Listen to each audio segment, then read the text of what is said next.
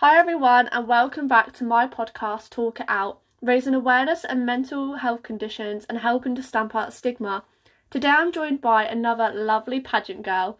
Would you start off by telling everyone your name and your title, please?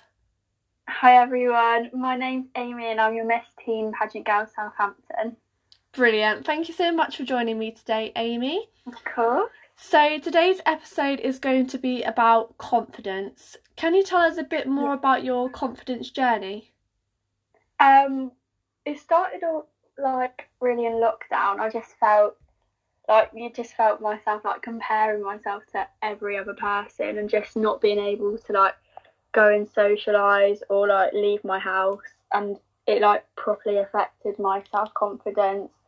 Also I applied to Miss Teen Pageant Girl last year, but then I decided not to do it because I didn't feel confident enough. So yeah, it did affect quite a lot of things, which is not good.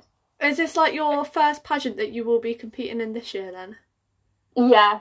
Do you think it's helped improve your confidence so far, just being a finalist?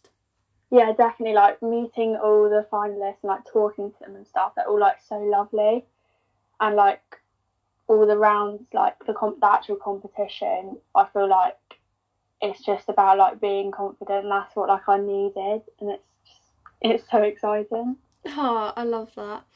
So if you could give yourself some one piece of advice, if you were talking to your younger self, what would you tell your younger self? Just to not compare yourself to other people, because you should just be confident in yourself and not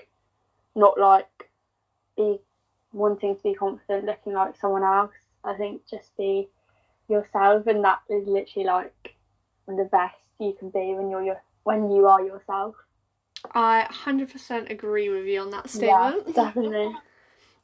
So just to finish this little interview off, would you like to share one of your social media platforms? So if someone wants to message you, maybe they're struggling with the same thing.